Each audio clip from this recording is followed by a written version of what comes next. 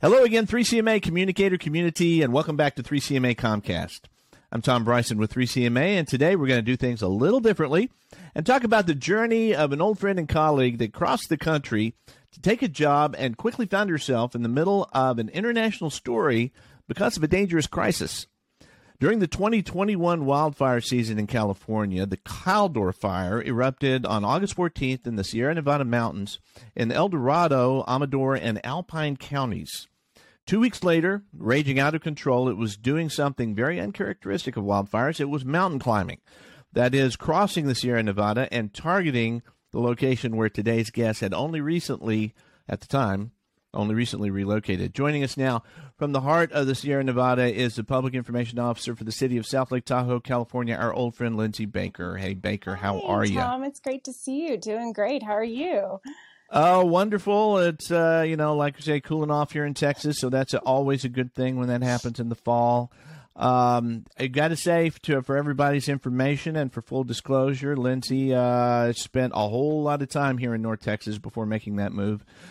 City of Denton County Transit Authority, and then all of a sudden, South Lake Tahoe, California. So how exactly did that come about, and what precipitated making that kind of a dramatic move? Yeah, well, it was, I'm probably the most surprised out of anybody making this kind of a leap and move, but it has been an incredible one. I was working in the transportation industry for a few years. I'd shifted from municipal communications and government relations into the transportation world for a few years, and I realized just how much I missed that core local government service and working for a municipality and doing communications and all of that, and city management in general, since I also have a background in that.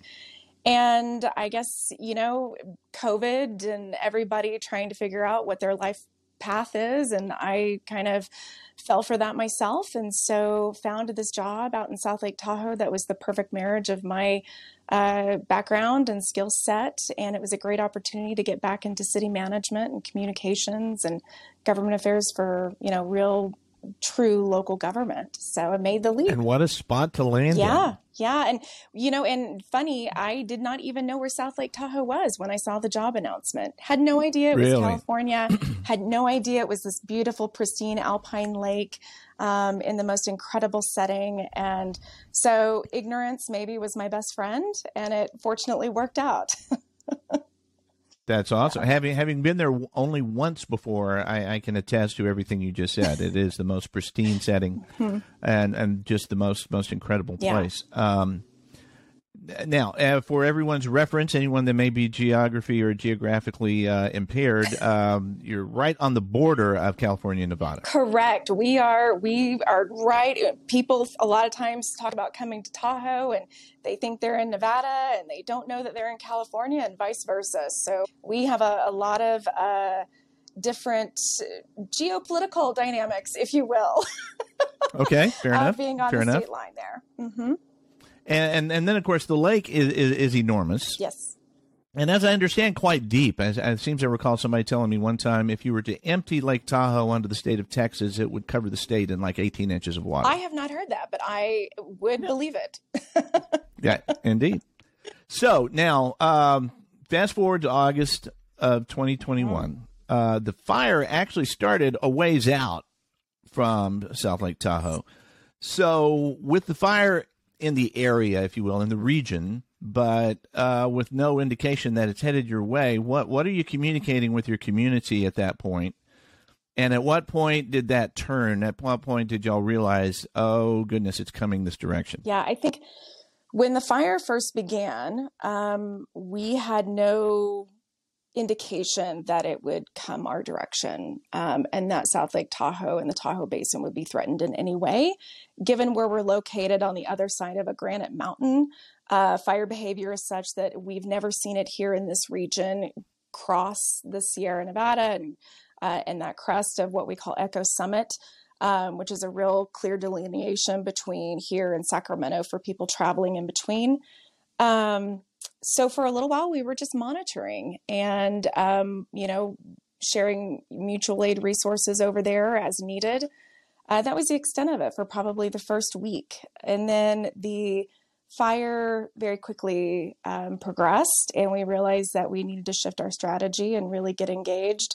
We had our fire department, our battalion chiefs going over, and our fire chief going over to their incident command post on a regular basis to get briefings live every single morning.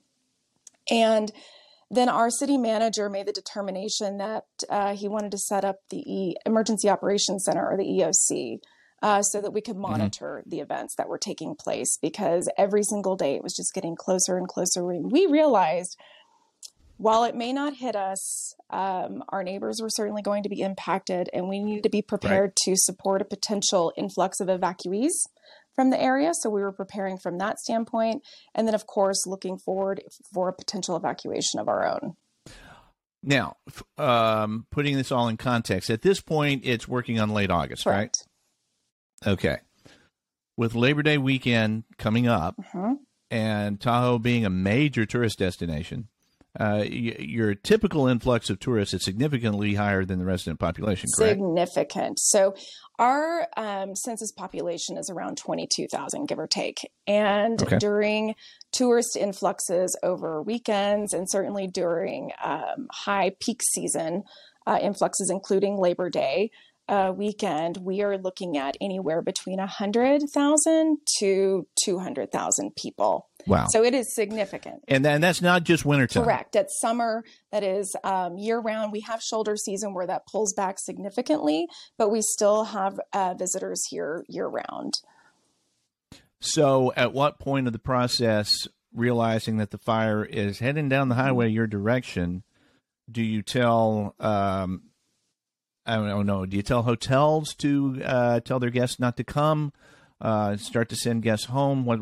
How's that process? Well, there were a couple things. So one of the most obvious impact at that moment in time was the air quality, which was significantly bad because of the smoke and the fire coming, or the smoke coming into the basin and kind of settling in. So it wasn't safe.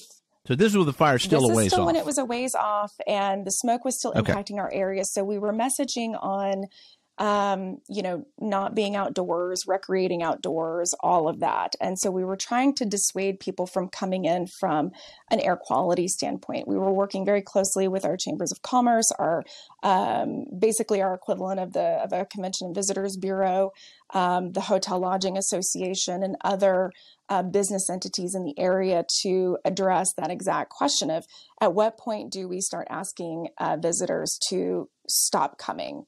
Please do not come to town. And it was a balancing act. There was, our members of our community wanted people out. Businesses still wanted people here. But then there was also the issue of people getting here and experiencing that, terrible air quality, wanting their money back. And so it was a whole thing that we had to address. That from a municipal communication standpoint, you would never really think of, this is going to be my job to communicate on this. But it was. So we worked very closely with all of those various entities. And as the fire started to get closer, we realized that ultimately, if we were to evacuate, we really needed to make sure that visitors were not actively coming and were actively leaving. And so that was the shift. We made that determination with all of those entities working. We met with them on a daily basis as part of our EOC process. And so it really helped facilitate that flow of information and communication. We were able to cohere on one message and start putting that out together. So now the fire crosses the mountain and it's coming your way.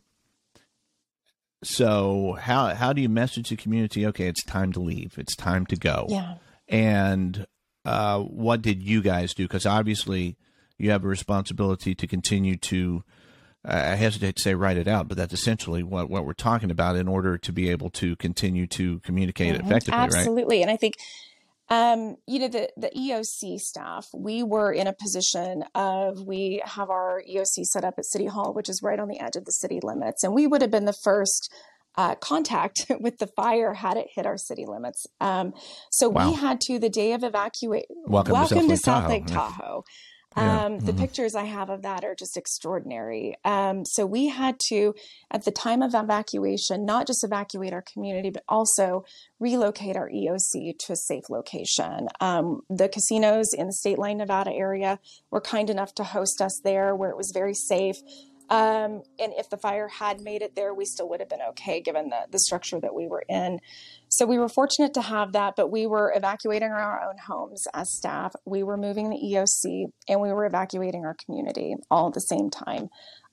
It was a challenge to say the least, but those of us that are communicators, we know that through thick and thin, we're here. And, Right. It was one of those moments where you really realize why you do what you do for a living. And I knew what my mission was, and that was my focus. And it's emotional because you realize how important what you do is in moments like that. You go day to day, you Absolutely. deal with challenges every single day in what we do.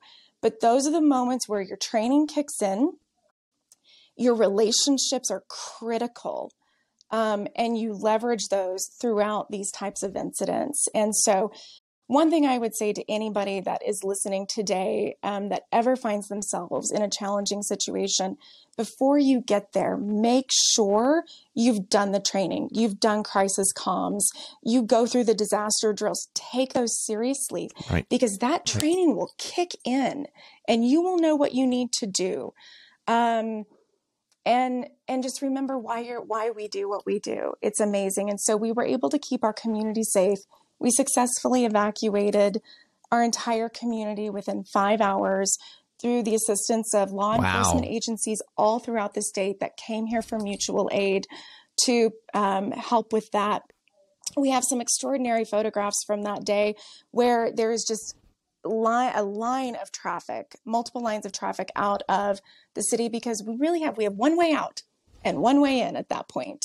So, right. And the fire was coming from one of them. Exactly. One of them was unsafe to drive on. One of them, the fire was coming out. So we only had one way to go. And working with the state of Nevada and the county, Douglas County, across the state line and other jurisdictions, they were just incredible and welcoming. And then, I think when it comes to the communications of making sure everybody gets out safely, knowing where to go, knowing where the resources are that they're going to need to meet their basic fundamental needs in this environment, food, water, shelter, medications. Those were the things that we needed to make sure that we were communicating with our public where they could find all of those things. Right. And then working with the evacuation centers, American Red Cross, and other entities to make sure that our population was taken care of.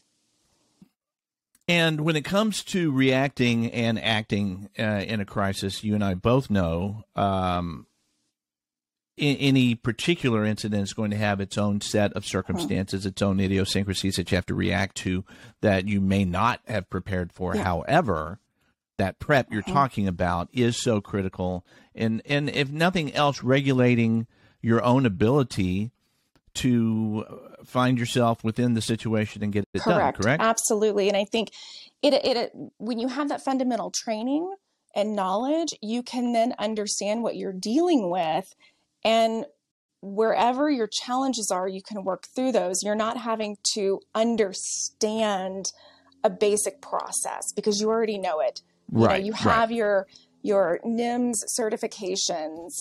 You know the structure within your functioning in an emergency operations center. And if you are going in there cold and you don't have that knowledge, it is going to be a learning curve, and that is not the time to have it.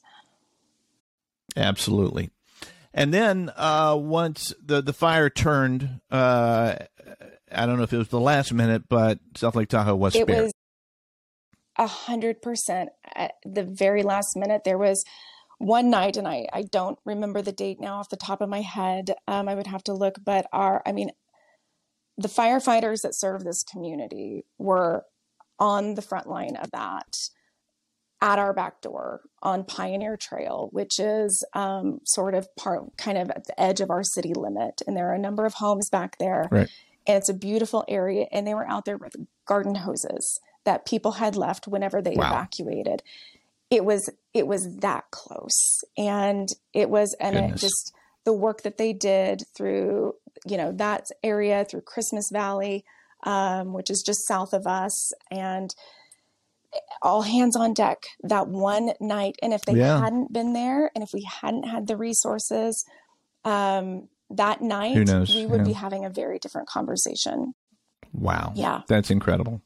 That's incredible. And that's a whole different conversation to be having.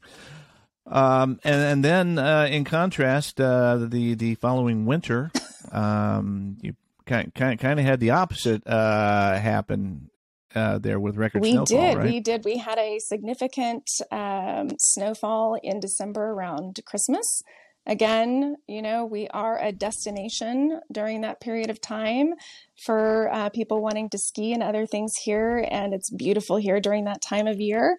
So, people were traveling through the city. They were coming here, and they were stuck on the road as a result of the significant snowfall that we had. And I mean, I have pictures from my home of street signs where the snow, like here's the street sign and here's the snow. I've never seen anything like it, especially coming from, the Texas area, and where 2 inches is a lot. Where, just a flurry shuts everything down. And, Texas purchased sedan front wheel drive was insufficient in those conditions. So I imagine fun. So. But unfortunately, it was a little chaotic during that period of time. I think we learned a lot. We were doing a lot of communicating on trying to keep people from coming through here. I think we were successful to an extent. We worked with, unfortunately, the road that runs through the city is a state highway. So we could have issued an emergency order and shut it down. And I think looking back, that might have been an approach we would have liked to have taken. We did try to work with Caltrans at the time, but we were unsuccessful in being able to shut it down. So I think going forward, we learned, and we can adjust going forward, and hopefully that doesn't happen again. So a lot of big milestones in my first 6 months here. Sure. Well, I got to tell you, one of the things you said earlier rings true to me so loudly, that the job is so much about the job is relationships. Who you know you can rely on, who you can talk to. You and I spent 2 weeks over 2 summers together in Fort Worth at the Certified Public Communicator program once upon a time, and so many of our colleagues have done the same thing. And through professional associations and everything else besides, the relationships that we build at this level really come back to visit you and benefit you just time and time again. As we they go really through these do. careers. They're invaluable connections, and they're not just professional connections. They may start out that way, but they truly become friendships over time. And they really do. It's just such a wonderful community of communicators that we have. So very lucky. Well, on that note, Lindsay, my friend, it is very good to see you. Thank you so much for sharing the story. It's something that I think is very instructive, and something that so many of us can really learn from going forward. Hope to see you sometime soon, if at all possible. But I know my family is itching to get back out there at some point. So, all right. Thank you, Lindsay. All right. And with that, that's going to do it for this edition of 3CMA Comcast. For Lindsay Baker and everyone at 3CMA, I'm Tom Bryson. Thanks very much for being a part of this one. And we'll see you again soon.